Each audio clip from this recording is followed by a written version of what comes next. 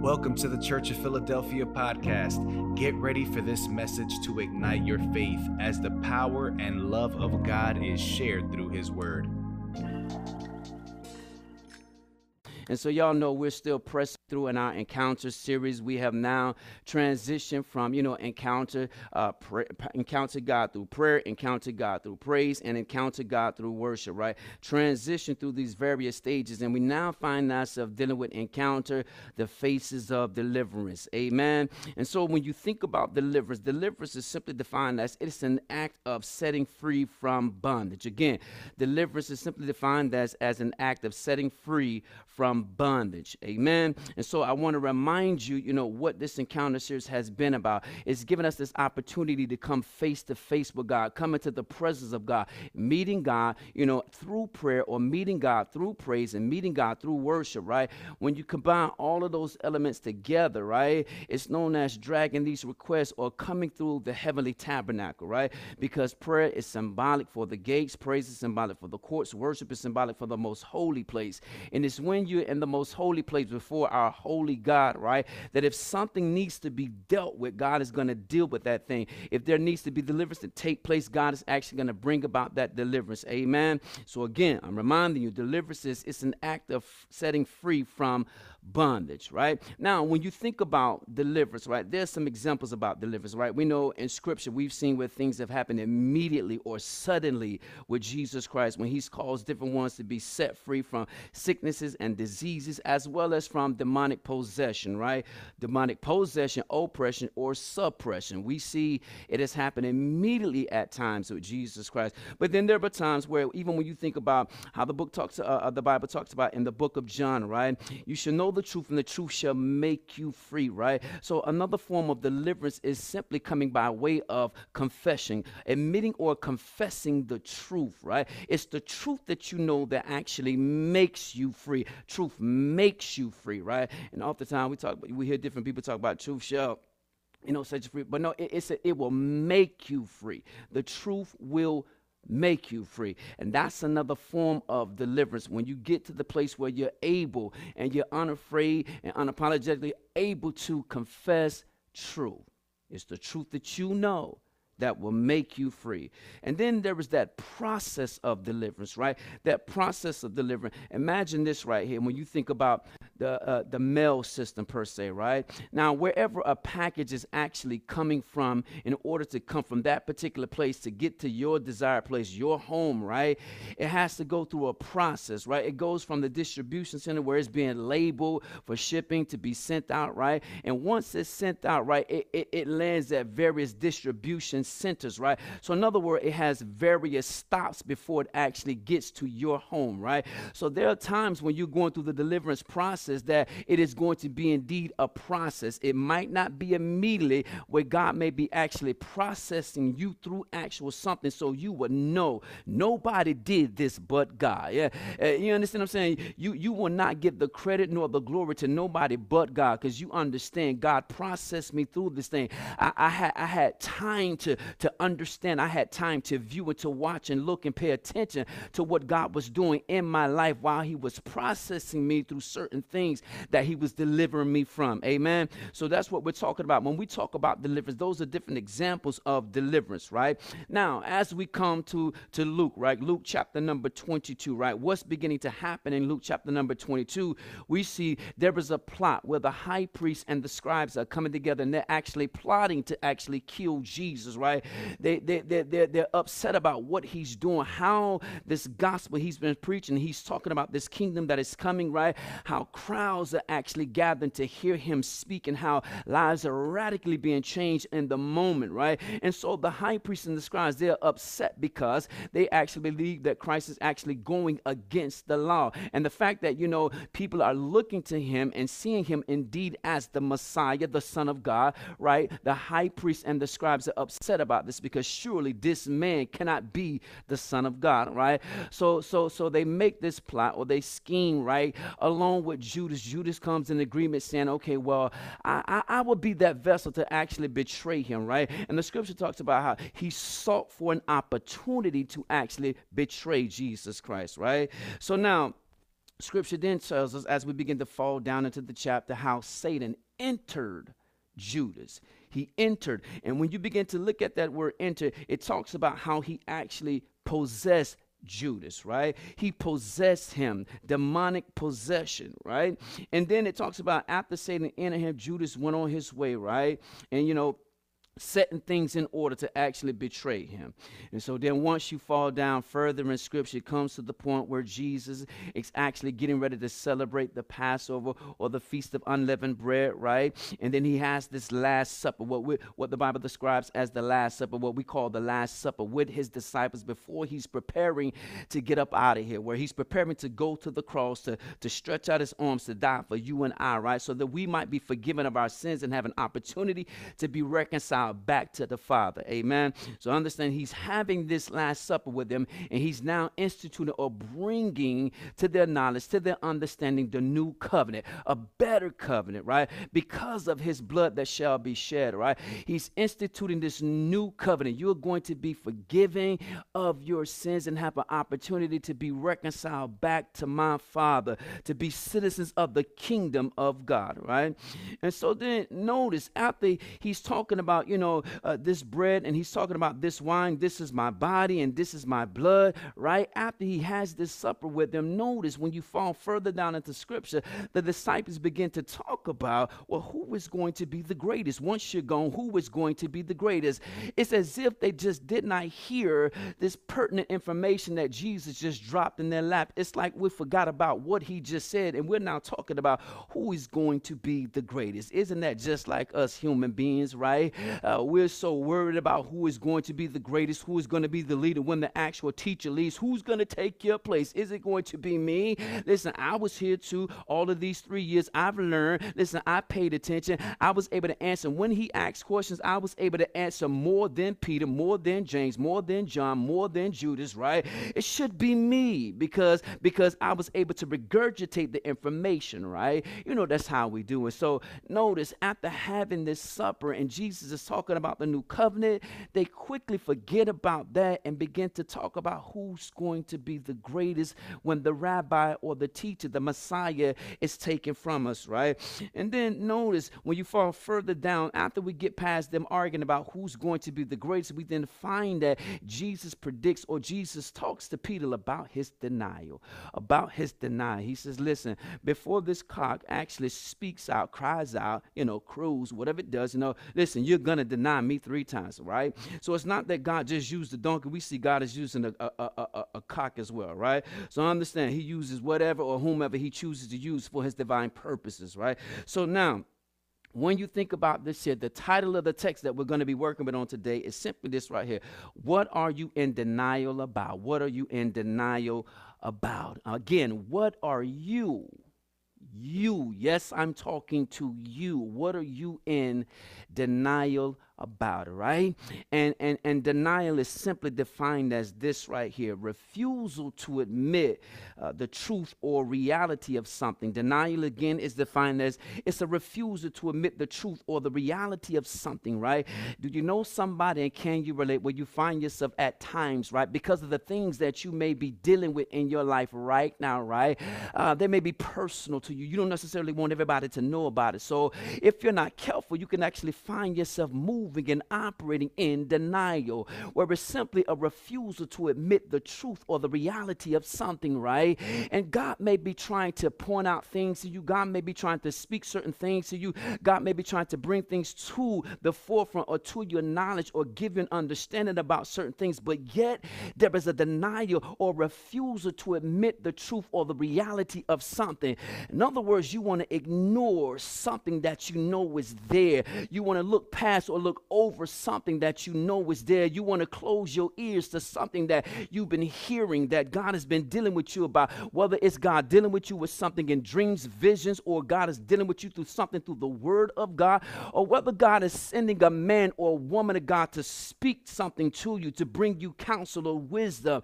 In the midst of all of this, there is a refusal to admit the truth, something that you know it's a truth that makes you free, but rather than being free from this particular thing because you want it. I've been there. It's just some things I want more than truth right now. There were times I wanted some things more than I wanted God, right? Because the pleasure of certain things, you know, it didn't feel the same as the pleasure that came from God. You understand what I'm saying? So I was in denial about certain things. There was a refusal to admit the truth or the reality of something that I was actually involved in, engaged with, encountering. Amen.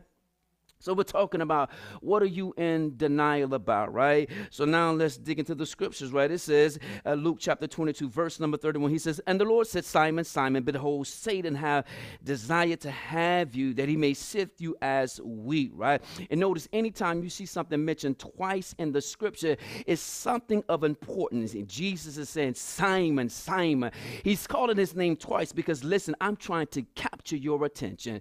And after he calls his name twice, he follows with the word behold, right? It's not good enough for him to mention his name twice and let us know that this is something that's trying to grab your attention. He follows with the word behold. Behold is saying to see something or to look at something. In other words, Simon, Simon, I need you to notice, pay attention to what it is that I'm about to say. Don't take what I'm about to say as something like, don't take, okay, that you can hear this, let it go in one ear and let it flow out the other. And no, Simon, what I'm about to say to you, it's my word. You got to take my word and let it be treasured up. Value this thing, treasure this thing, and let it be hidden in your heart so that when the enemy comes, the enemy cannot steal this word, but it's the word that will safeguard you. It's the word that will protect you. It's the word that will keep you. It's the word that will cause you not to fall prey to the enemy. Understand what I'm saying? So he says, Simon, Simon, behold, take notice. Look at this thing. Pay attention to what's going on around you, not to just what's going on around you, but Simon, you got to pay attention to who is around you and what the people around you are actually doing. And not only that, but you got to pay attention to yourself, Simon. You can't deceive yourself. You got to be real about what it is that you are doing. You got to be real about the things that you want, the things that you desire, because guess what? Everybody has a desire. And now it talks about how Satan has a desire, right? Satan, the one who opposes you in your God-given purpose. That's what we're talking about. His desire is to come and oppose you in your God-given purpose. So Simon, you have got to take notice. Simon, you have got to pay attention. The enemy is close and you don't even realize how close he is, right? You've been sitting and you've been talking. We just actually had a Last Supper with Judas, but you don't even understand the enemy was present. Oh, you talk about Jesus. He know the enemy was present, but guess what? He loved him enough still not to expose him until the appointed time. Oh, see, you, when somebody is doing something inappropriately, you will expose that mess. But the Bible tells me love covers a multitude of sin. Oh, tell somebody it was love that made Jesus just didn't expose him but he exposed him at the appointed time. So I'm just saying, he said, Simon, Simon, pay attention. You got to pay attention. You got to take note. You got to be noting what's going on around you. Pay attention to who is around you and what they're doing, but also pay attention to yourself. And you know what I found now? It's easy to pay attention to others, right? But we tend to overlook things about ourselves. And what you're going to find out, Peter is overlooking that he himself is dealing with denial, right? We understand that he's going to deny Christ, but it's really about the denial that's on the inside that he's dealing with, right? He fails to pay attention to the denial that's moving and operating on the inside of himself. But Jesus tells him, behold, take notice, pay attention, because Satan, the one who is opposing your God-given purpose, right? He has a desire. That is his desire, right? That is his desire. And desire is simply defined as this right here, right? It's talking about this right here. It's asking that you be given. So Satan is asking that he be given, up from the power of God. He's saying, listen, because the Bible lets us know he's the accuser of the brethren. He goes before God accusing us, the brethren, right? So now he still has an audience. Satan still has an audience with God, right? And whenever he has an audience with God, his desire, he's bringing his desire before God. Not just his accusations, but he's also bringing forth his desires to God, right? And one of his desires, he's saying, listen, I'm asking that Peter be given up from your power, God. Release Peter from your power. Like you released Job, release Peter to me, right? But he's also saying, God, I'm asking that you allow me to torture Peter. I'm also asking that you allow me to punish Peter. And I'm also asking, God, I'm demanding that you let me put Peter on trial. I want to see how his faith is going to stand on trial. I want to see, listen, if his commitment is going to be sure, if his commitment is going to be steadfast when he's put on trial, or will he change what he says he believes in? Will he change what he says he's going to do, what he believes God has called him to do, and who he believes God has called him to believe? Will he stand on that truth, or when times get difficult, when times become trying, will he backtrack and revert back to something else? Oh, do you know somebody? Can you relate? When it got hot, when it got a little hot, when it got a little steamy around you, you were saying one thing, but when that heat got on the back of your neck, your story changed real quick. You understand what I'm saying? I've been there. You understand what I'm saying? Where I could not take the pressure of what life was throwing at me at that particular time. I understand there is a pressure that is coming as Satan is coming with his demands, to actually sift him out as wheat, right? So he says Satan have a desire, and his desire is to have you that he may sift you as wheat, right? Part of that desire, we're saying, listen, God, release him from your power. Let me torture him. Let me punish him. And I'm demanding that you allow me to put him on trial. And we'll see where his faith is actually at. We'll see if he's committed to you. Because guess what? Anytime you talk about a healthy relationship, right now, Peter's supposed to have a healthy relationship with the Lord Jesus Christ, right? Jesus being his Messiah, and he's been Jesus' pupil or disciple, right? It denotes a healthy relationship between teacher and pupil, right? And so 3 things that give us a healthy relationship, right? The communication, the commitment, and the cooperation. Will his communication or will his speech change?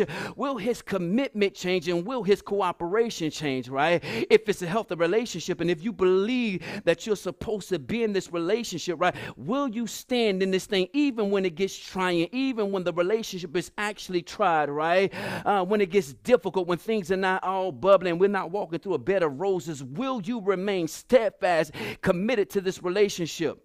Do you know somebody? Can you relate? Well, you've been there where things got a little tricky, things got a little dicey in the relationship, and you begin to question, I don't know if I want to stay in this thing right here. It's not looking like I thought it was going to look. It doesn't feel as if I thought it was going to be. I'm questioning some things, even though I have not spoke about the questions that I have in my mind. You got to understand. Listen, I know you can probably see it on my face at times, the things that I'm questioning in my mind, the things that I'm wondering, or the things that I actually feel in my heart. But listen, I'm trying to push it back down for the sake of this relationship. For the sake of that, I say, I love you and you love me. For the sake of that, I'm yours and you're mine. You understand what I'm saying? I'm trying to be committed, and I'm trying to cooperate, and I'm trying to communicate as it relates to this relationship. But understand, somebody has a desire. His name is Satan, the one who opposes your God-given purpose. He has a desire where he's asking God, release them from your power, God. What will happen if I torture them, God? Will they still give you praise? Will they still be as committed, God? Will they still worship, God? Will they still pray, God? Will they still fast and pray, God? Will they still praise your name? Will they still bless you in the good times? Will they bless you in the bad times, God? If you allow me to torture them, God, what would their speech be like? Will they still say he's still worthy? Will they still say I will bless his name at all times? Will they still say he's still worthy of the glory and the honor? What if you allow me to punish them, God? Will they remain steadfast as a believer, God? Or will they backslide? Will they turn their back on you, God? Suppose you allow me to put them on trial, God. Will their faith stand? Will their faith actually endure the trial, the questioning, God, the brutal attack that's coming from the enemy, God? Will their faith be able to hold up under the pressure or the attack of the enemy, God? Because Satan has a desire for you, and his desire is to sift you as wheat, right? Now, when you talk about this word sift, right, in the Greek it's talking about, it's a causing, right? By causing an inward agitation to try your faith, right? So a part of his desire is to sift Peter like wheat, right? To sift him like wheat, right? He wants to mess with your faith. It's your faith. It's an inward agitation, right? And notice how we talked about how Satan had entered Judas, right? So now he's close. He's up close. He's in your personal space, and you don't even realize realize how close the enemy, right? You've had a conversation and you even realize you was talking to the enemy, right? Because he was talking and saying everything that you wanted to hear, and you didn't even realize that the enemy was talking to you, right? You got to understand that, right? The Bible tells us he can transform himself as an angel of light, right? So he can make himself appear and he can make himself sound like it's coming from heaven, right? You got to understand he used to be the praise. We call him the praise and worship, or the archangel of praise and worship, right? He hasn't lost that ability, God, to make himself sound a certain way. And the scripture tells us that he can transform himself as an angel of light. So you don't even realize that you might have been having conversation with an enemy or the enemy close to you. Shared supper. You went out to eat with the enemy. The enemy actually paid for your dinner, gave the tip, opened the door for you. You understand what I say? Oh, you don't even understand. The enemy might have kissed you on your cheek, because the scripture lets us know that Judas kissed Jesus on his cheek. Oh, do you realize you could actually be cuddling up with the devil and you don't even realize that? And listen, he has a pleasant kiss. She has a pleasant kiss. You understand? They know how to get close to you, because we see how Judas got close. He was at the same table, eating the same food, experiencing the same company and presence of the Messiah as the other disciples, right? But nobody knew but Christ, because even when Christ said, the one who's going to betray me, his hand is on the table with me now. And all the disciples begin to look at one another, question one another as, who is it? Is it you, John? Is it you, Peter? Is it you, Matthew? Is it you, Bartholomew? Who is going to betray him, right? In one of the other versions, Peter he said, John, okay, listen, your head is in his bosom. You up closer. Ask him who it's going to be, right? So listen, do you see what we're saying? The enemy is close. Outside of the Messiah, no one even knows who the enemy is, who the betrayer is actually going to be, but the Messiah. And they tell me this right here. This betrayer, as well as the betrayal, was necessary for the purpose, the God-given purpose of the Messiah. So what am I saying? Betrayal is necessary. Your Judas is necessary, right? You can't get to the next stage of the purpose of God without your betrayal. You got to understand, it has to happen, right? In order for you to go ahead and die to that betrayal has to happen, right? And I know you don't like it, the fact that you have to think about somebody close to me is going to betray me. Somebody that I thought I could trust, that I thought had my back, that I thought loved me the way they were saying this stuff, is actually going to betray you. But it's necessary. I know you don't like that right there. It's necessary for you to go to that next level, right? Because understand, Christ had to go from walking the earth to being hung up on the cross. You don't like that, right? In order for you to get to that next dimension, that next stratosphere, that next level, that next season, a betrayal has to happen, and it has to come close. Oh, you don't like that. So he said, listen, this sift, his desire is to sift you like we sift. We said a saying, is by causing an inward agitation to try your faith, right? To try your faith to the verge of overthrow, right? So listen, I'm going to try your faith. I'm going to try what you say you believe in. I'm going to try who you say you believe in, the principles that you say you live according to, this word that you say you govern your life by. I'm going to try the thing that you say, this is what I believe in. See, we're not talking about religion. My faith is evidence of my relationship with God. We're talking about my relationship, and we're talking about what I believe in, and we're talking about who I believe in. So listen, he's coming to try your faith, and it's going to be an inward agitation, right? Something is just going to nag you on the inside. Something that's just going to get on your nerves when you're trying to find rest. You won't be able to find rest because it's messing with your faith, right? There is going to be thoughts that are going to come, things that you're going to hear, things that you're going to be dealing with, skepticism and all of this, and you're going to find yourself struggling with denial and things like this, right? You're going to find yourself struggling with deception. Is it true or is it not true? All these different things. It's an inward agitation trying to see, will you stand firm on what it is that you say you believe and who you say you believe in, right? Because if I were to move down right in to verse number 32, it says, Jesus says, but I have prayed, right? I have prayed for thee, right? We understand what prayer is, right? It's communication, right? Jesus is talking to the Father on his behalf. God, come on, you got to save him. When the enemy comes, God, you got to save him, right? Don't let his faith fail, God. Do not let his faith fail. Oh, I'm so glad that Jesus is praying for my faith, because I'm saying, listen, I know there have been times where my faith has actually failed, but I'm so grateful to know that Jesus, the Messiah, the Son of the living God, the Son of Man, he's actually praying that my faith fails me not, right? I'm talking about when the fire is the hottest, when you in the middle of the trial, not on your way coming out of the storm, but when you in the middle of, I know they tell you the eye of the storm brings about peace, but I've been in the middle of some storms and I was looking for an eye and couldn't find no eye. There was no peace. It was nothing but confusion and chaos throughout the whole ride of this storm. But understand, listen, you got to know this right here. He's trying to try your faith. He's trying to sift your faith. You got to understand, it's your faith that is going to be put on trial. Do you believe what you say you believe? Do you believe in whom you say you actually believe in? We're talking about Jesus the Christ. Make no mistake about it, not Buddha, not Confucius, Jesus the Christ.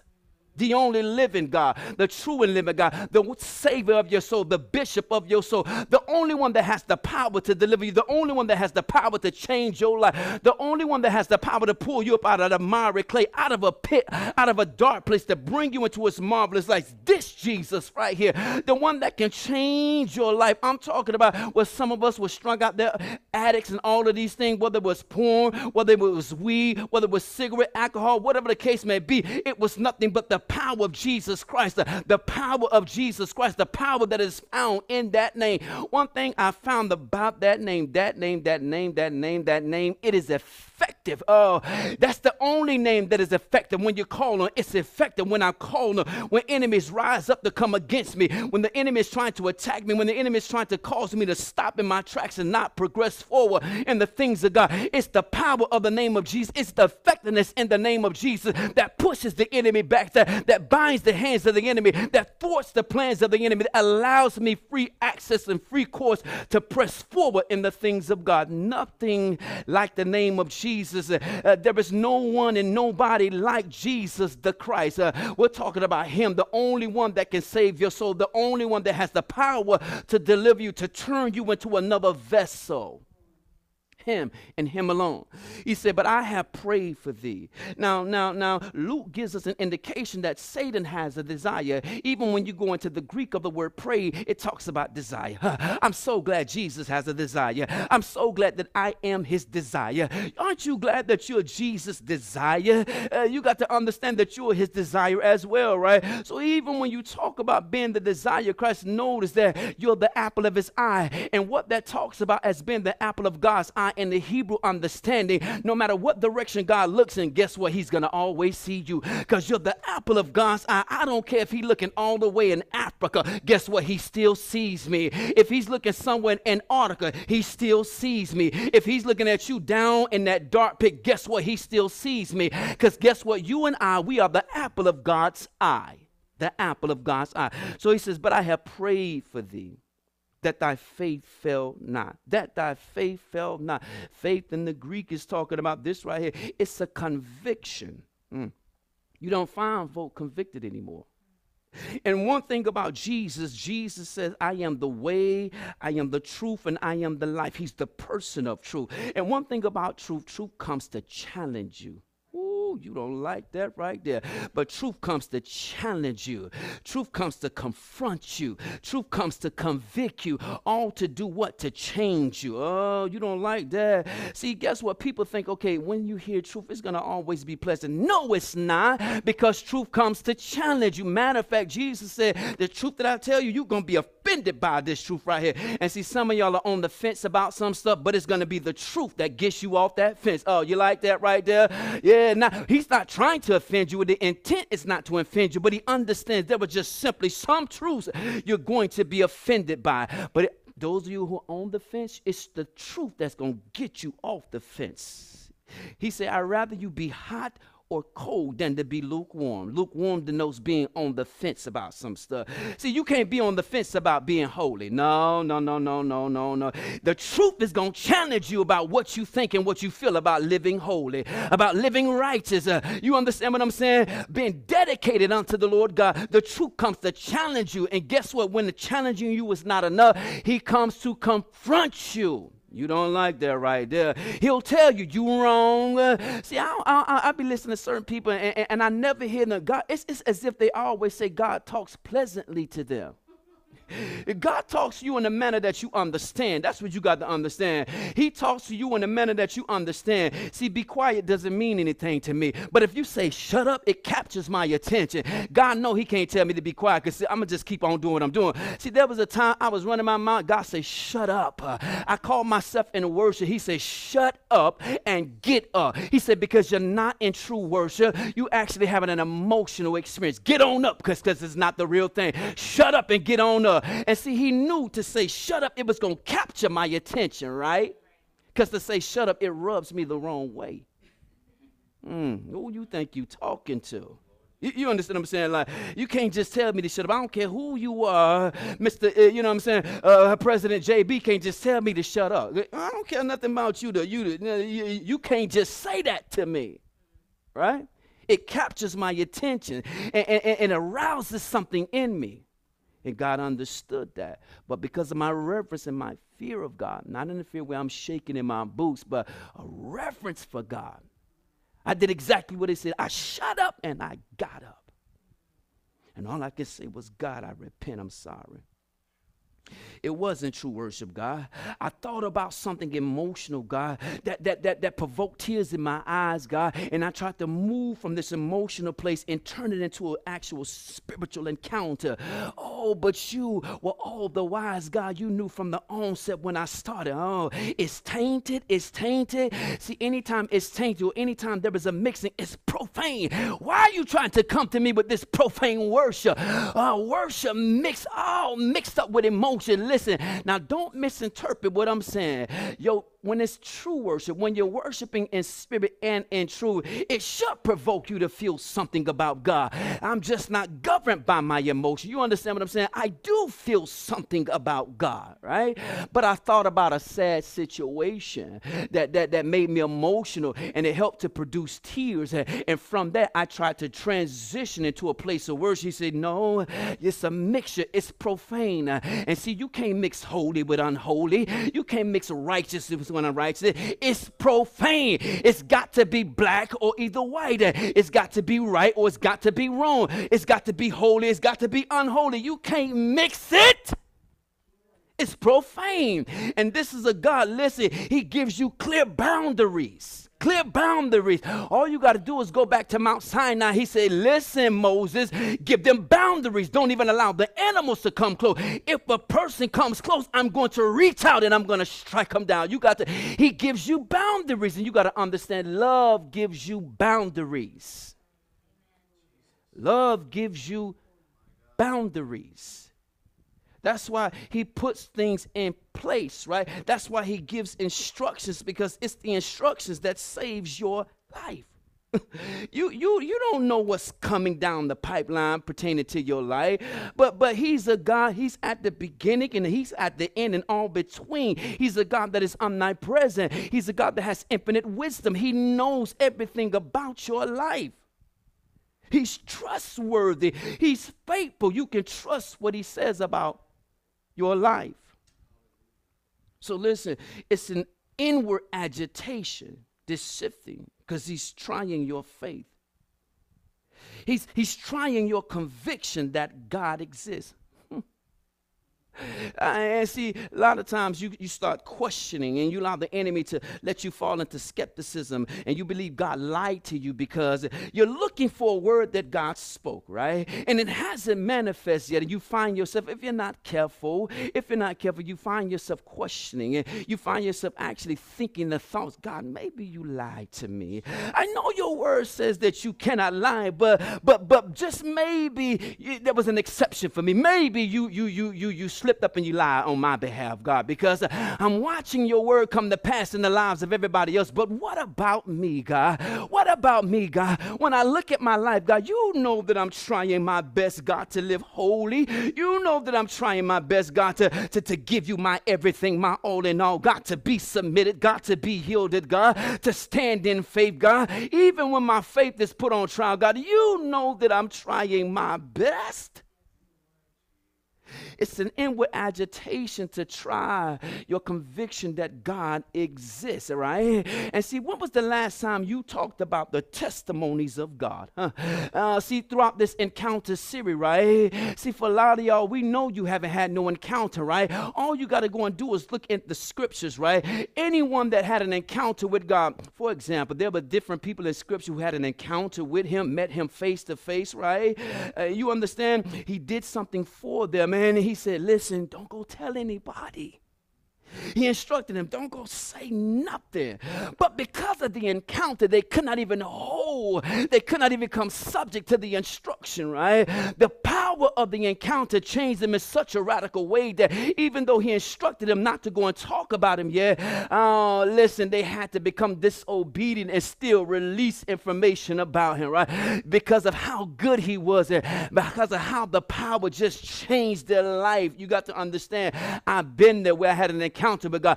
Anytime the enemy is trying to try my faith or my conviction that God exists, it's my encounter that reminds me, oh, he's real. Yes, it's my encounter that reminds me he's faithful. It's my encounter that reminds me he's worthy of the glory. It's my encounter that I still stand steadfast, flat-footed, not backing away, not falling away from the things of God, not giving up on what God spoke about my life, because it's my encounter that is a constant reminder that God exists, right? A testimony from the Hebraic perspective lets us know this right here. When you see in scripture, it talks about the testimonies of the Lord, right? When God has done something in your life, I know you call it, this is my, it's really the testimony of the Lord, right?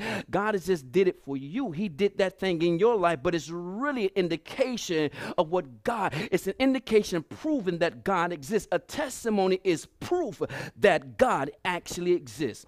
So anytime God has done something, you know, have you been there where you were struggling mentally and you just felt like, Lord, I feel like I'm about to lose my mind, right? Oh, God, I've tried to throw in the towel because my mind, God, it's not as long as it used to be, God. Things that I remember just like that, God, I'm having to pause and point and go in circles, and I'm having to just tap on my head and tap on things, hoping that if I get a rhythm or something, God, I can catch my thoughts or catch my memories and bring them back, God. See, you haven't been there where you struggle to remember something, right? I've been there with times I came from my upstairs, and by the time I got downstairs, I don't even remember what I was coming downstairs for, right? And I would have to point like this and turn in a circle, hoping that whatever my finger points at, it's going to bring it back to my remembrance, because, oh, that's a scary place, right? But I've also been there where I had so much pressure on me, my mind could not even really deal. It can't even keep up with the pace that the pressure was coming, and it started collapsing under the pressure of the life at that moment that I was dealing with. And I was like, God, please, please, God, keep my mind, God. I don't want to know what it is to be without my mind. I don't ever want to know what it is to be outside of being in a right mind. God, keep me in my right mind. And see, one of my prayers now has been, God, keep me in my right mind till I'm up out of here, God. I'm talking about even as I advance in you, God, keep me in my right mind, God. I don't ever want it to be, God, somebody has to take care of me, God, because my mind has been lost. God, keep me in my right mind. Keep me at a place where I'm understanding things, God. Keep me at a place, God, where I understand how and what I need to make a decision about. God, keep my mind. He's coming to try your conviction, whether or not you believe God exists. And that he is the creator and the ruler of all things. All means all, y'all. Not only that he's the creator, but he's the ruler. He's also the ruler of the one who's coming to oppose your God-given purpose. Satan is like God's dog. He has him on a choke chain. He can only go so far. And if he reaches that point, he's snatched back like get over here. You understand? The more to come back, get over here. You went too far. You trust trespassed too much. Get over here. You've been messing with their faith too long. Get over here. You've been messing with their worship. Get over here. You've been messing with the family. Get over here. You've been messing with finances. Get over here. And sometimes when he says get over here, he holds him there for a good little while so that you can catch your breath, so that you can regroup, so that you can refocus. Anybody glad about a break? I know the enemy is trying to break us, but I'm grateful that God gives us a break to recuperate, to rejuvenate, to get yourself together, to get back on track, to get your mind back on track, to get your praise back up, to get your hallelujah back, to get your thank you, Jesus back, to get your glory to God back, to get your mind ready again, to get your heart ready again, to get your faith ready again, to get your submission back, to get your yielding back, just being real before God, get it back. I'm so grateful. I'm so grateful. I'm so grateful, right? He says, but I have prayed for thee that thy faith fail not. I'm praying. He said, Peter, I'm praying that your faith does not fail you. I'm trying to figure, is anybody willing to be honest, truthful, and say, there was a time my faith failed. I thought I was believing God. I really thought I believed God. I'm talking about I talked the talk, and I really believe I was walking the walk.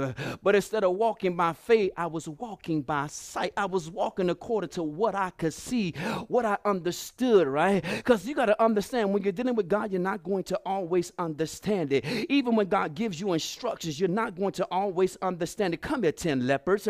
While you got leprosy, go show yourself to the priest. What? That instruction doesn't make sense, but it's while you're en route. It's when you come subject to the instruction, as you begin to walk out the instruction, that the healing begins to take place in your body. And by the time you get to the face of the priest, healing has manifested itself in your physical body, right?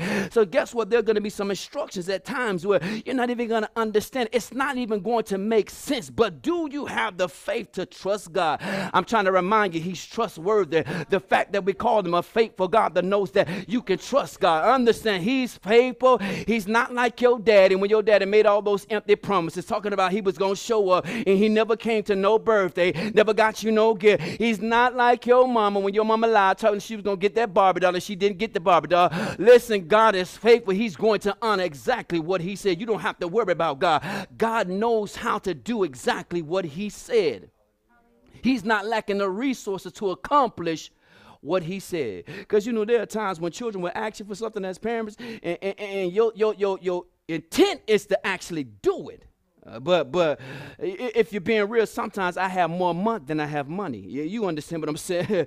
The intent was to actually get this thing, because I love to see that smile on your face. I love it when you want to say, oh, thank you, Daddy. You're the best daddy in the whole wide world. But guess what? Life happens. Unexpected things happen that where money has already accounted for, and where I was trying to manipulate some things and cause that thing to happen in your life, I just was unable to do it. But tell somebody, but God. God is not like man. He has the resources to accomplish everything that he said. He will never fall short of fulfilling that he's spoken about your life. And now that we're at this juncture where we're talking about deliverance, the faces of deliverance, encountering God through deliverance, listen, God is not even going to come up short when you need to be delivered. Tell somebody, for some of you, it's going to happen immediately.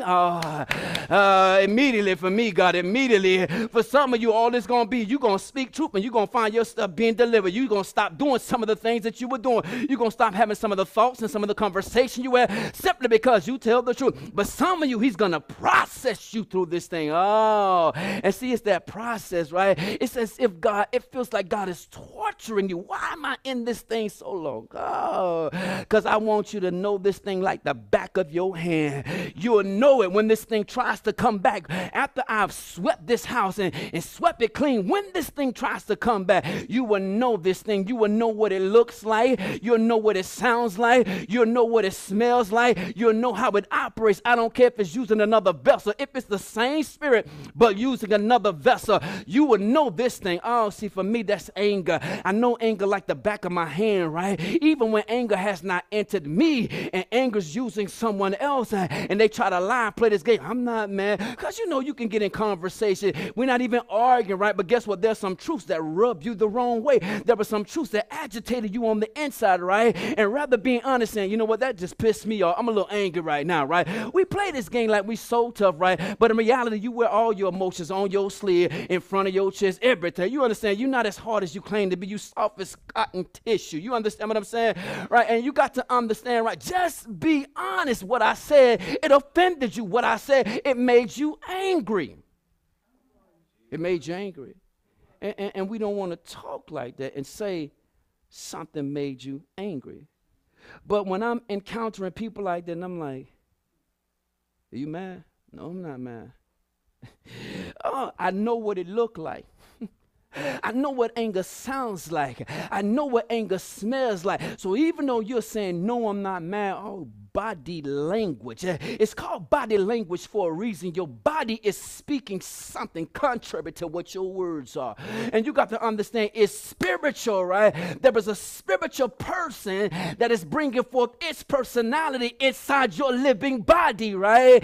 And it acts different from you. It manifests different from you. It wants to be seen while you're trying to hide it. And you're saying, no, I want to be seen. I want you to know I'm mad. So while you clenching your jaw muscle, see, I see that, right? And there are times when your mouth is about this far open, right? Your lips are closed, but on the inside of your mouth, your teeth it's about a little gap like this, and you find yourself running your tongue back across. Ooh, I'm all in your house right there, right? Oh, that's anger right there. You find yourself getting hot right about here, right? Heat just rising up all right here. And all of a sudden, you find yourself just like you shifty right now because you're trying to cool down. You're trying to calm down. See, if you're like me, my ears are a telltale sign. My ears start getting red. You got to understand. And then there was a vein on one side of my head that just starts popping out because the blood is just rushing, right? I'm just, I'm furious. I'm fuming right now. You got to understand. You're not as good at masking as you think. There were some of us, we know that spirit like the back of our head. And just like we know anger, we know lust.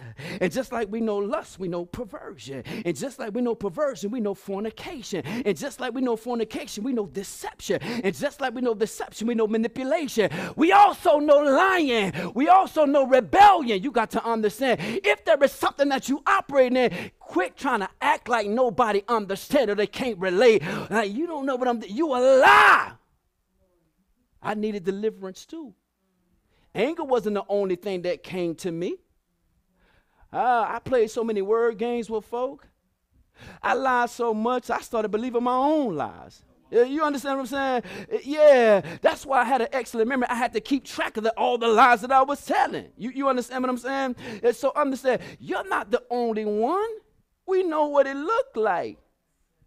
Because we've laid with that. You don't want to talk about that. We've laid with that spirit. Now in Christian culture, you'll hear folk talking about a spirit wife and a spirit husband, right? Incubus and succubus, right? Spirits that come to actually have sex with individuals. Oh, it's a real thing. It's a real thing, y'all. That what they call sleep paralysis. No, all it really was a spirit. I came and raped you in your sleep. You don't like that. You didn't plan to give up the goods. That devil came and took them from you. Ooh, you didn't plan to say that, expose that, reveal that. That devil forced you to say that. That devil forced you to act like that. That devil forced you to do that. You say what you were not going to do. You didn't plan to do it, but you find yourself doing what you didn't plan. That devil forced you to do it. You think you're in control. In reality, baby, that devil is in control. You don't even understand. You can't overpower. This is a supernatural being that is occupying your vessel.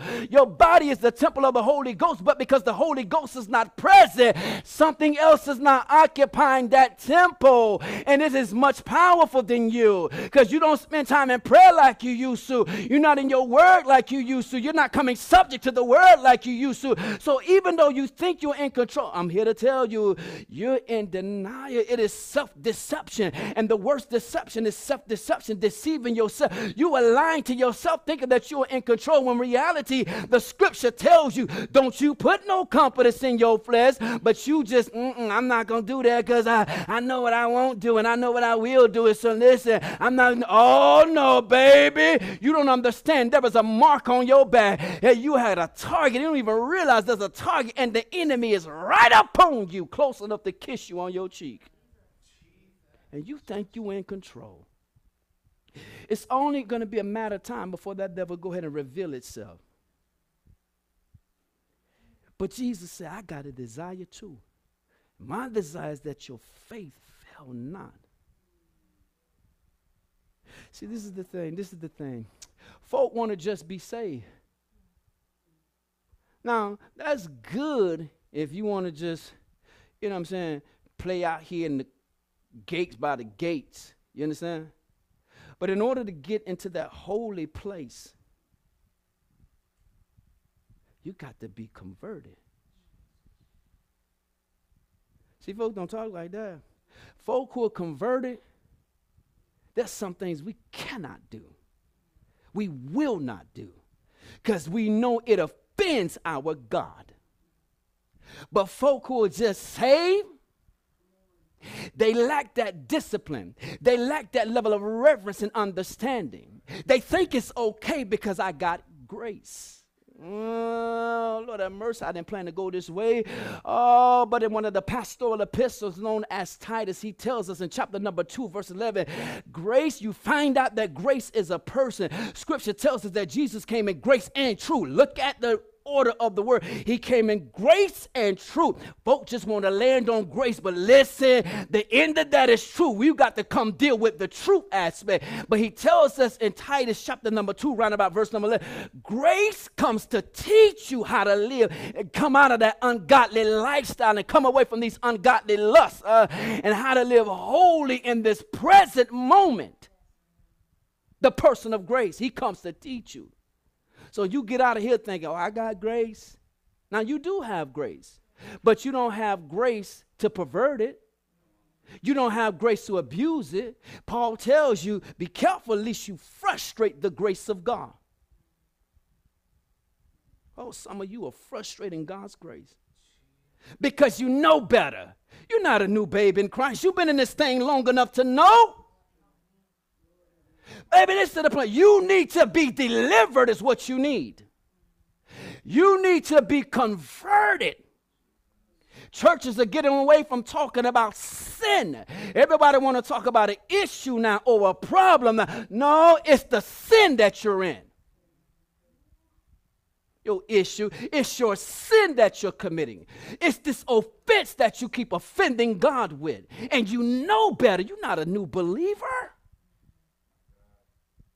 And even if you were a new believer, matter of fact, I'm going to do you one better. Even if you were not a believer in Jesus Christ at all, the fact that you're created, because it tells us in the definition of faith that he's the creator and ruler of all things. When your creator created you and me, he created you with a conscience. The prefix con means with. Science, the suffix science means he's created you with science or knowledge. He's created you with knowledge. There's something called just the natural law. This natural law, C.S. Lewis talks about this natural law. There is a knowing, an inward knowing in you to know the difference between right or wrong. Think about it, a 2-year-old, we ain't got to teach them how to lie. They just do it on their own. It's part of the sin nature.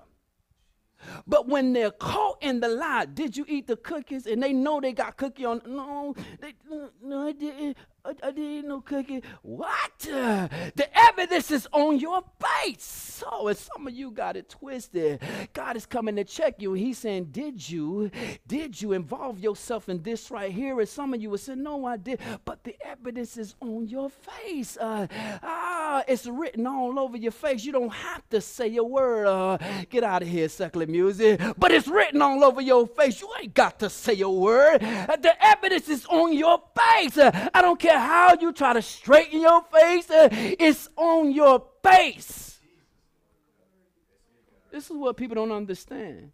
when you're spiritual and you see beyond the natural flesh, like I used to tell people this right there, I'd be like, why is your forehead dark? Like their forehead will be, it's like a darkness across their forehead, or it's like a darkness running this way like this. Now, what I've learned through the gift of discernment or the spirit of discernment, this darkness here is an indication, oh, your thought process is off. Ooh, you've been having some ungodly thoughts, lustful thoughts, perverted thoughts, all kind of vain imaginations, all kind of fantasies and things of that nature right there. When it's here, you've been watching or listening to some things that is not godly, that is not pleasing to God. Oh, and when it's here, your communication is foul. Your communication has been corrupted. See, you got to understand, baby, we see what you don't think we see. You are just deceiving yourself thinking because we haven't said anything that we don't know. No, you old enough to know. You mature enough to know. You shouldn't be doing this. But you want somebody to come say, stop doing this. No, you passed that. You passed that. See, you don't even understand. That was your grace right there. When God was sending that person, like, come on, stop doing this, what you know you shouldn't be doing. There is no more grace for that. Now, when you fall into those things, guess what? That's not going, God ain't sending a person. God is coming himself. And the Bible tells me you don't want to fall in the hands of an angry God. You think it doesn't offend God, some of the things that you're doing? You think it doesn't upset God, some of the things that you're doing? It's time out for you just living a saved life, live a converted life. What you in denial about? And to be converted is, in the Greek it talks about to turn back to God. Who has your attention? It's sure not God. You don't talk to God as much as you used to. You're not seeking God like you used to. Used to be a time you would just talk to God just to talk to God. Now it seems like the only time you talk to God is because you need something. You want God to do something. Why not just talk to God? Because I just want to be in your presence. Term conversion, to be converted, is mean you have turned back to God. But look at this other definition for conversion. It said to turn oneself from one's course of conduct. You want to know if you converted? Look at how you're conducting yourself.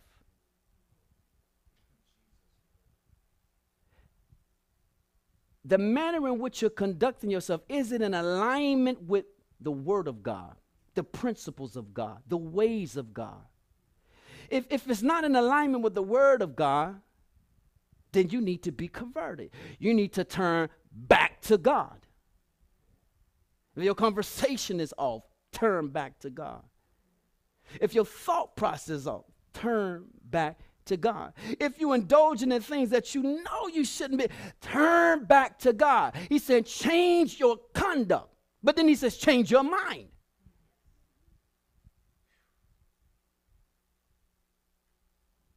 Paul tells us to be transformed, and he's going to come by the renewing of your mind. The renewing, meaning you're going to have to keep renewing your mind. Daily, I'm having to renew my mind. He says, but I pray that thy faith fail not, and when thou art converted, strengthen thy brethren. Strengthen in the Greek is talking about make your brother stable.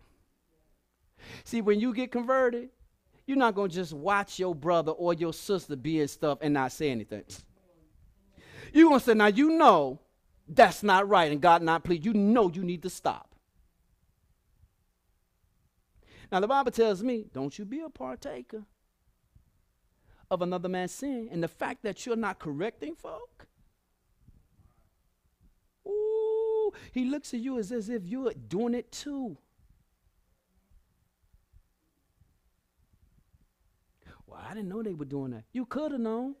You could have known. Because if your intentions are not ill, you can go seek God about anything. And if your intentions and your motives are not ill, he will show you whatever. That's why sometimes I come into the presence of people, they be like, oh, you don't know nothing. Okay. Let's put money on it. Let's put money on what I know about your life. I'm not even a betting man.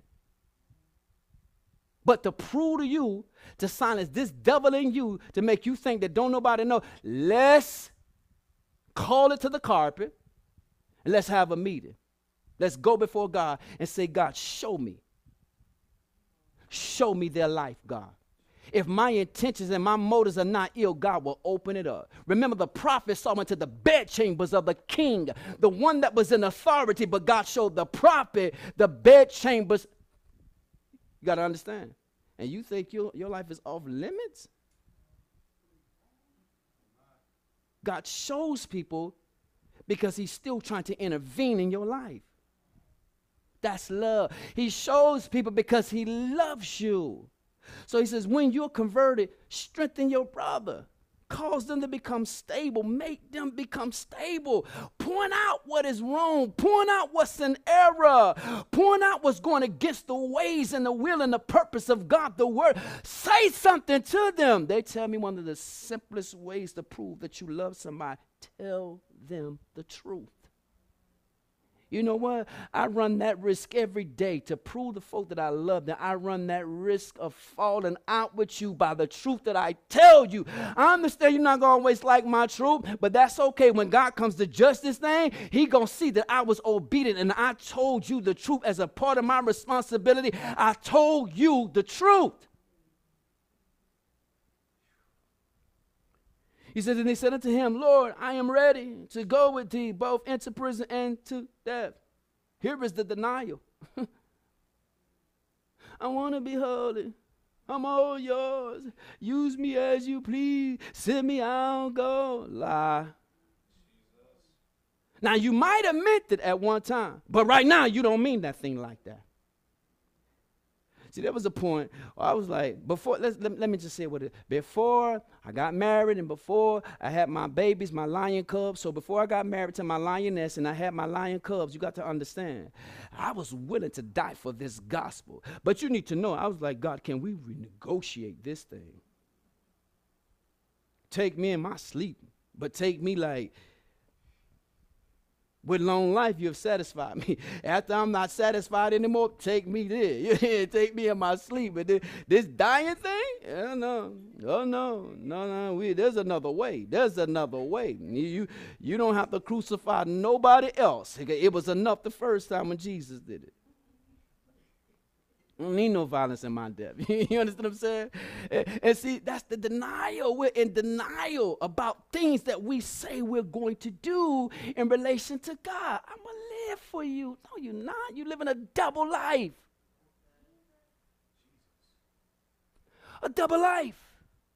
You appear to be holy around the saints, but have you compromised your witness unto the other folk? What about you think you just close with the saints, but there are other people that you are close to, and you're supposed to be a written epistle read daily of men, not just men in the church, but men in the world are supposed to see that there is a difference about you. You don't supposed to look like the world. You're supposed to be in the world, but not of it. But you are actually of the world. You look like them. You sound like them. You act like them. You're doing what they do. Be converted. You're in denial, talking about you love God. Jesus said, if you love me, obey my commandments. Do you realize your love is measured according to your obedience? If your obedience is small, guess what? Your love towards him is little, poquito. It's small. It's small. Tiny, boo. It's tiny. And you keep telling folk, I love him. And because you blasting Christian music and you wearing your Jesus paraphernalia, it's a lie. Your clothes are more saved than you are. Isn't that crazy? Your car gives more praise than you do. Your car is singing the praises of God. But you quiet as a church mouse. Oh, but you're giving this illusion that you love him, that you're with him. Real believers who are converted can tell. Oh, she barely hanging on. they about to backslide. And baby, we are bombarding heaven that you don't backslide. Because if you go back to that place, oh, you might not make it out.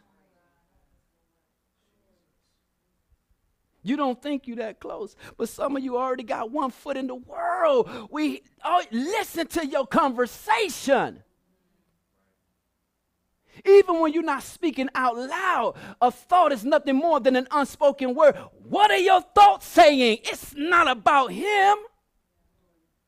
You got one foot in the world and a toe over here in the kingdom.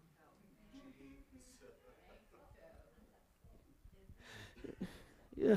At least you got something. Because listen, if you got a toe, baby, you can pull me all the way back in by that one toe. But it's the denial. He said unto him, Lord, I am ready to go with thee, both into prison and to death. We know I ain't even got to deal with that. We know y'all not ready to go to prison. And you sure not ready to die. Because when you see them blue and red lights behind you, hey God, hey God, hey God, please don't let me get no ticket. God, a warning, God. What? You find Jesus then.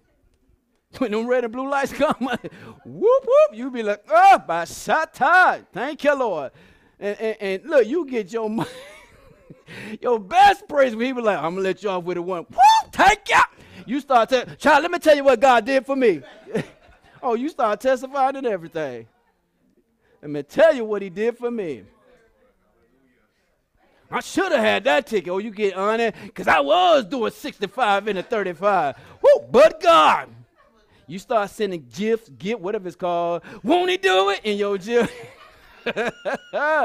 Lord, help us, Jesus. He says, and he said, I tell thee, Jesus responds to Peter. I tell thee, Peter. Notice, when he started out, he called him Simon. But now this thing has got so real. Peter. Come here, rock, stone, hard one, consistent one, stable one, disciplined one, immovable one. Come here. He said, I tell thee, Peter, the cock shall not crow this day. Before that thou shalt thrice deny that thou knowest me. In his mind, he's like, no, I'm not going to deny you. I told you I'm ready to go to prison or even to death if that's what it takes. We focus on the denial aspect of him denying Christ, that he knew Christ. See, you get to the place of denying Christ when you overlook the denial within yourself that you're dealing with. What are you in denial about? You understand? There was a struggle, and the struggle for Peter was his faith. And the enemy understood, you weaken your faith, so I'm going to exploit your weaknesses. See, that's why he doesn't mess with your praise, because you're strong in your praise.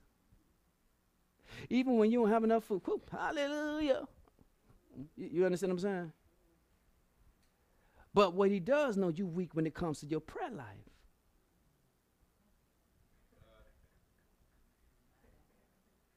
See, you quick to be like, let everything that have breath, whoop, hallelujah. But men ought to always pray. You short on that right there. You weak in that area right there. He said, ought to always, and men is not just defined to the male.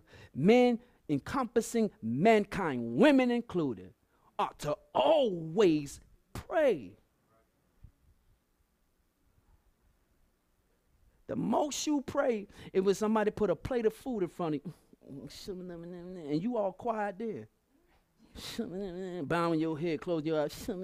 Somebody could easily walk by your table, just throw something in your food while you. The Father, what's wrong with you? He said, watch as well as pray. Even in regards to that scripture, watch as well as pray so that you can avoid the temptation that is coming. And you keep closing your eyes to the fact of how much you need to pray. Because you got to praise. Every time you hear that bird, tweet, tweet, that's its praise. And you see the trees swaying in the wind. That's all the creation giving glory to the holy God. You were created to do that. It doesn't take anything to do that. But to pray, you got to die to yourself. Back it up with scripture.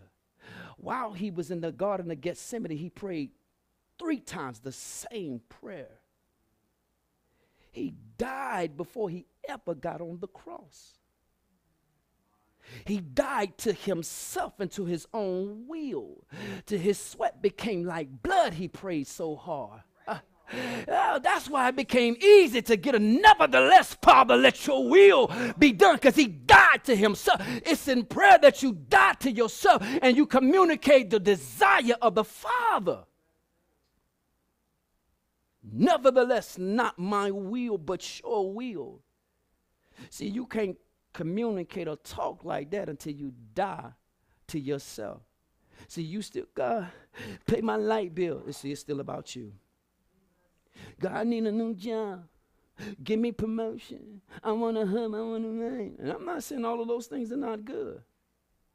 But when are we ever going to hear you die to yourself and you pray the desires of heaven? The will of the Father. See, some things I simply have to say, let your will be done. There's some people who've been sick on a sick bed of affliction. God, let your will be done. It's my desire to see God raise people up, but I don't know what that person might have prayed. They might have said, God, I'm ready to meet you. So all I can say is, God, let your will be done. If it's your will to let them remain, raise them up. But if it's your will to take them, God, let it be. The emphasis we see is on the 3 denials. I don't know him. Cussing at that. Anger is on display. Cussing is on display. When Peter was confronted by the little girl. Women in Scripture represents church. The little girl represents this next generation, next move of God that the enemy is trying to take. He's trying to take a whole generation. But notice,